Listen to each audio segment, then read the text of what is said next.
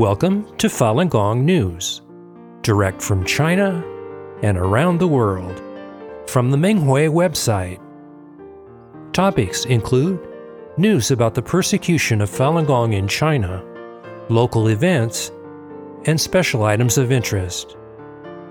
Now for this week's stories.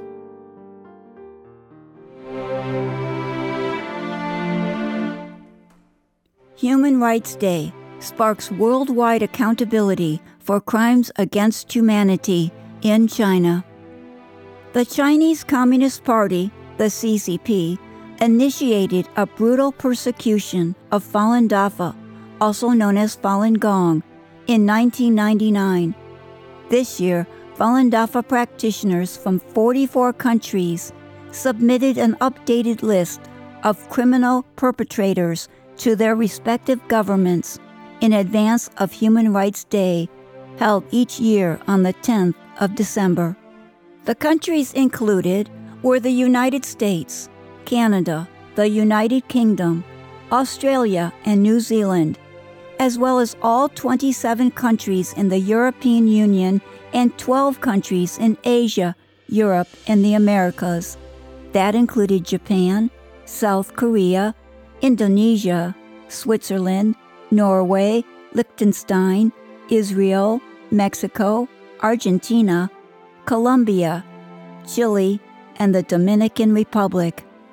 The practitioners urged these governments to hold the listed perpetrators accountable for the persecution of Falun Gong in China, to freeze their overseas assets and bar them and their family members from entry. Information concerning the criminal activities of these perpetrators was based on reports from the Minghui website, which is considered a solid and credible source for such information by the U.S. State Department. United Kingdom. 6 members of Parliament sent letters to the Falun Dafa Association in the UK in recognition of Human Rights Day, expressing their support for Falun Dafa and condemning the CCP's persecution of the practice. These government leaders included Lord Hunt, House of Lords, Mark Pritchard, MP, Ian Murray, MP, Patrick Grady, MP, Ellie Reeves, MP, and Jonathan Edwards, AS, MP. Lord Hunt said, "I continue to urge my own government and other governments that we should make it clear to China that we find these practices completely unacceptable." Member of Parliament Ian Murray wrote, "The international community should come together with one voice to oppose the persecution of Falun Gong and to stand united against all forms of racism and persecution." Bulgaria. Falun Dafa practitioners in the city of Veliko Tarnovo held a series of events on December 2nd to commemorate International Human Rights Day. Practitioners put up informational displays, spoke to passers-by, handed out educational materials, and gathered signatures on a petition condemning the CCP's atrocities over its 24-year-long persecution of Falun Dafa. Many people expressed their support for practitioners. Some drivers even reached out of their windows and took flyers. One elderly visitor to a Falun Dafa booth was shocked when he heard about the crime of forced organ harvesting. He said, "I have not heard of such a crime, and I read a lot. It's just unbelievable that such atrocities remained hidden for so long." California, USA. The Los Angeles branch of the New Tang Dynasty Television, NTD, along with the Epoch Times Media Group, held the first Southern California Media Cultivation Experience Sharing Conference on November 26th. 16 Falun Dafa practitioners talked about how they eliminated their attachments while working for the media and maintained the upstanding clarity of mind a media person should have in order to convey true information to the world. Conference participants reported growing ever more grateful for Master's care, which they felt every step of the way. They cherished the opportunity to cultivate while working for these media companies. New practitioner Rudy recently joined the Epoch Times team. He shared that although practicing cultivation in ordinary society does have great challenges, he feels extremely lucky. He said, "I am in a field of righteous thoughts built by fellow practitioners. We stay away from the hustle and bustle of the world and all kinds of disputes." Indonesia. Falun Dafa practitioners demonstrated the exercises and distributed information about the practice on December 3rd at Cove at Batavia Pantai Indah Kapuk, a tourist attraction in Jakarta's Chinatown. Many people were drawn to the peaceful music and practitioners' graceful exercise movements. Several tourists stopped and watched practitioners as they did the exercises. They talked to practitioners who were handing out flyers. 2 men from China refused to take the flyers. A practitioner later approached them and told them about Falun Dafa and the ongoing persecution in China. They said that they did not hold negative opinions about Falun Dafa despite the CCP's propaganda. Before they left, the practitioners urged them to learn about Falun Dafa while they were outside of China. Japan. Falun Dafa practitioners were invited to participate in an exhibition held in the Iwasuki district in Saitama City on November 25th and 26th. Many people stopped at their booth and learned the exercises. The district is famous for Japanese dolls, and many booths featured paintings and traditional handicrafts or were related to health. A booth belonging to the municipal government's Citizens Activities Support Center was next to the Falun Dafa practitioners' booth. A staff member who helped practitioners set up their booth said, "I saw that you held a poster exhibition against forced organ harvesting at the Civic Activity Center. Way to go." Singapore. The Singapore Falun Dafa Association held a quarterly 9-day Falun Dafa introductory class from December 2nd to December 10th. Practitioners introduced the practice to students by playing video recordings of the lectures given by Master Li Hongzhi, Falun Dafa's founder. Some of the program's attendees had practiced Falun Dafa in the past, while in China, but stopped due to the CCP's suppression. They were happy to resume cultivation. Several children participated in the program. 7-year-old Jinjun was glad to watch the video lectures every day. She said she had a much better understanding now and knew the purpose of life. Her mother asked what she meant, and the child replied, "We have to be good people and return to our origin."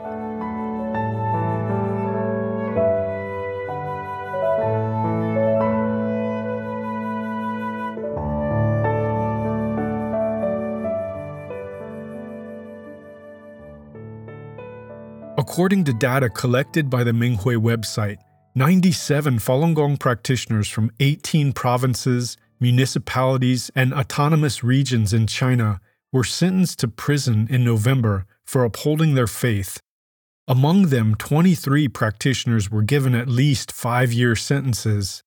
The longest sentence, 12 years, was handed down to a former glass shop owner in Gansu province for filing a criminal complaint in 2015 against Jiang Zemin, the former head of the CCP, who launched the persecution of Falun Gong.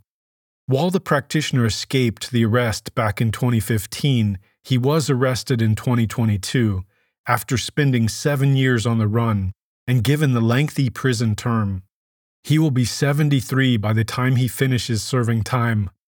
In addition, 46 of the practitioners were fined a total of over 1 million yuan, ranging from 1,000 to over 300,000 yuan per person. A former employee of the Railroad Transportation Bureau was given the highest fine because he refused to sign a statement pleading guilty for practicing Falun Gong. 2 practitioners convicted in the group sentencing in Henan province were each fined 80,000 yuan on top of their 8-year prison sentences. Ms. Zhou Yunying from Dalian City, Liaoning Province, died on November 28th while living away from home to avoid persecution for her faith in Falun Gong at the age of 75. Ms. Zhou was arrested in 2015 after being reported for talking to people about Falun Gong at a fair. She was taken for a physical examination and was found to be unfit for detention. The police released her on 1-year bail. In 2016, the Jinzhou District Court sentenced Ms. Zhou to 3 years with 3 years probation.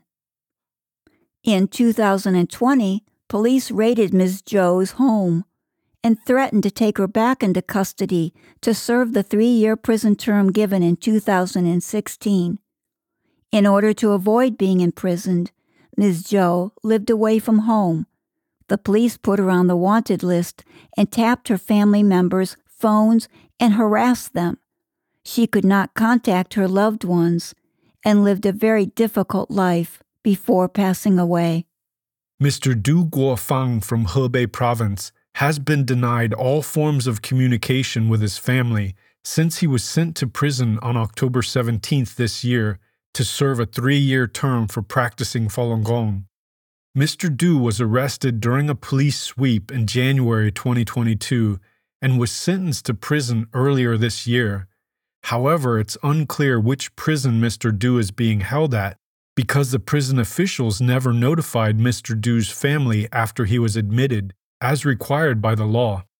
When Mr. Du's wife asked the Prison Administration Bureau about where and when she could visit her husband, she was told that Mr. Du was not allowed to see, call, or write to his family because he did not renounce his faith in Falun Gong as ordered. Mr. Yuan Jinming from Shanxi Province was arrested on May 6 this year after a surveillance camera recorded him distributing Falun Gong informational materials in a neighboring county. The arresting officers took him to a detention center and raided his home hours later. The police later submitted his case to the county procuratorate. Mr. Yuan was recently tried without his family's knowledge. His lawyer was allowed to attend the hearing on the condition that he not tell Mr. Yuan's family about it. Mr. Yuan's loved ones eventually found out about his trial through another source, but they still know nothing about the details of his hearing. Mr. Yuan had previously served 2 prison terms, totaling 8 years for his faith in Falun Gong.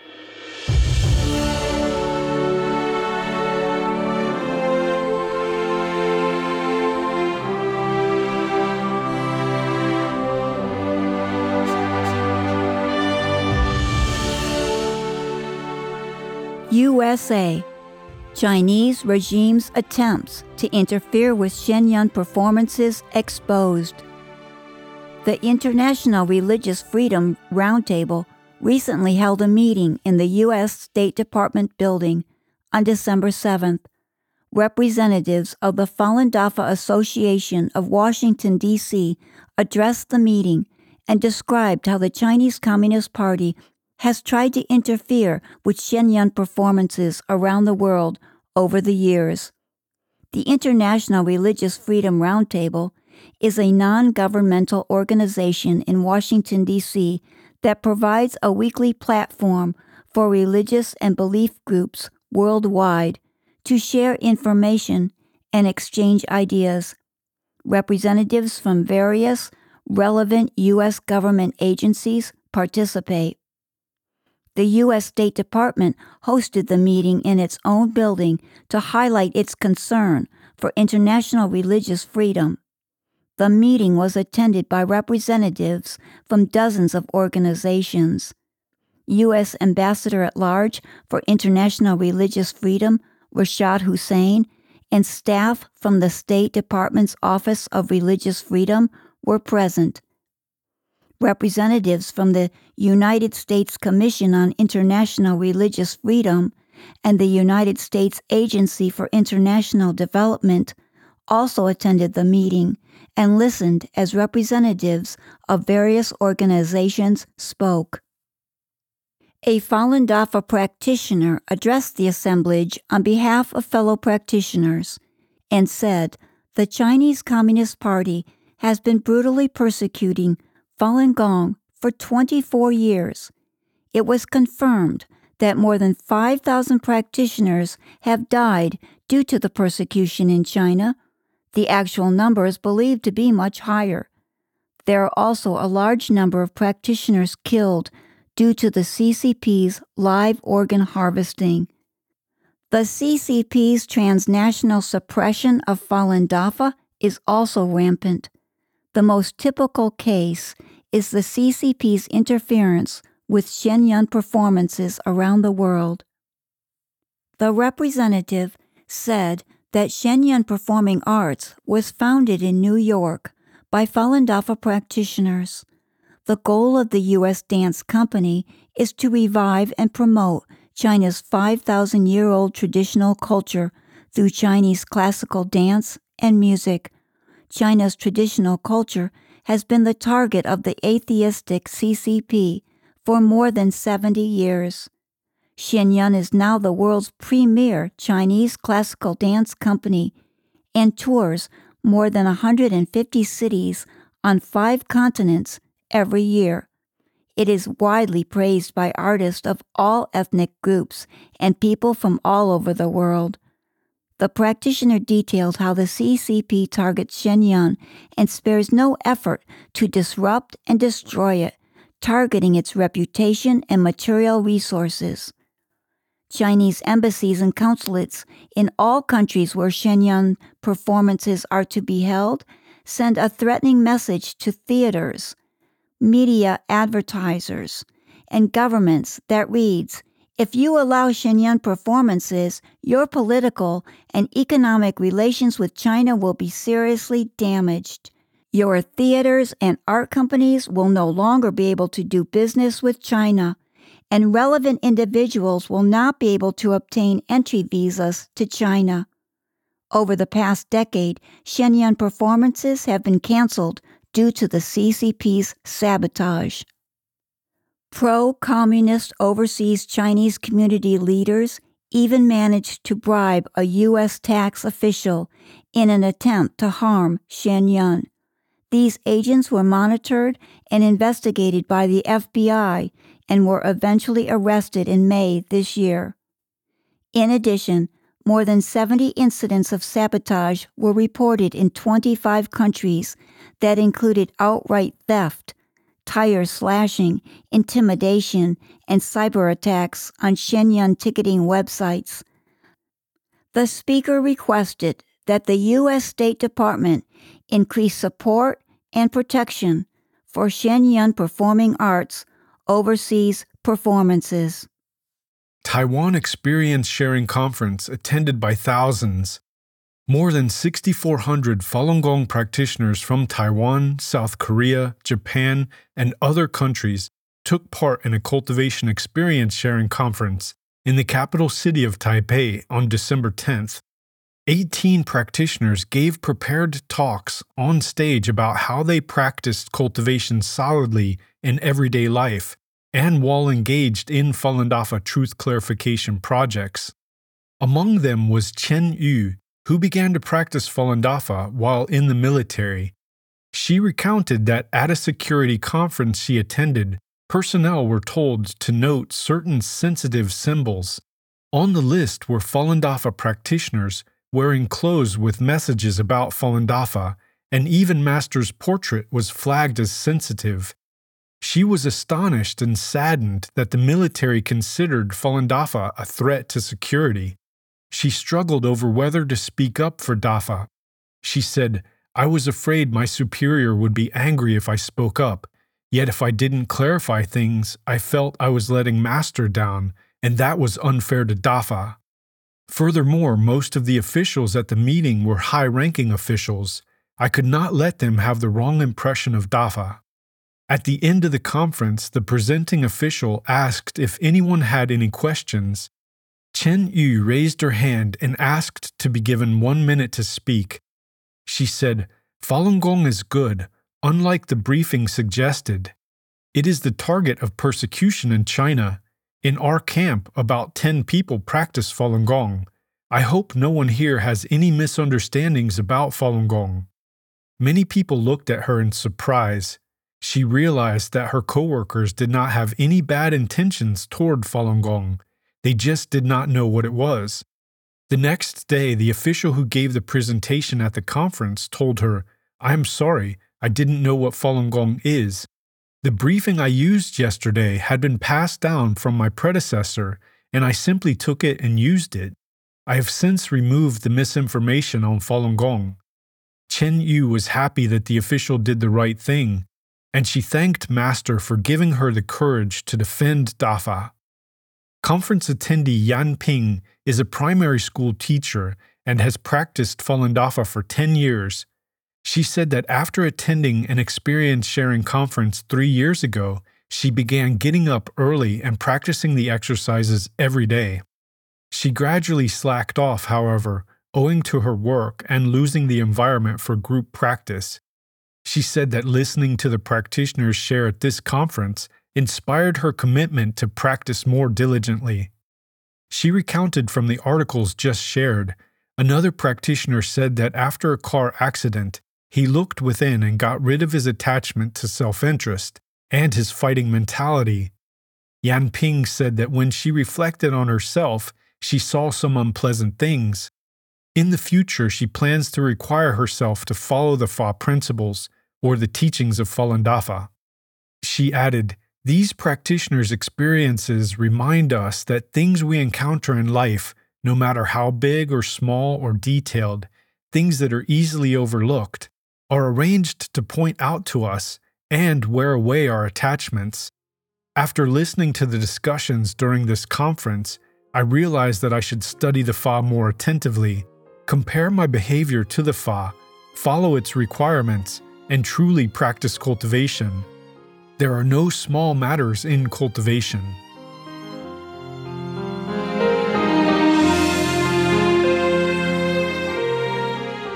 Thank you for listening to the Minghui Radio podcast. For more information, including news about the persecution of Falun Gong practitioners in China and experience-sharing stories by practitioners around the world, please visit our website at en.minghui.org.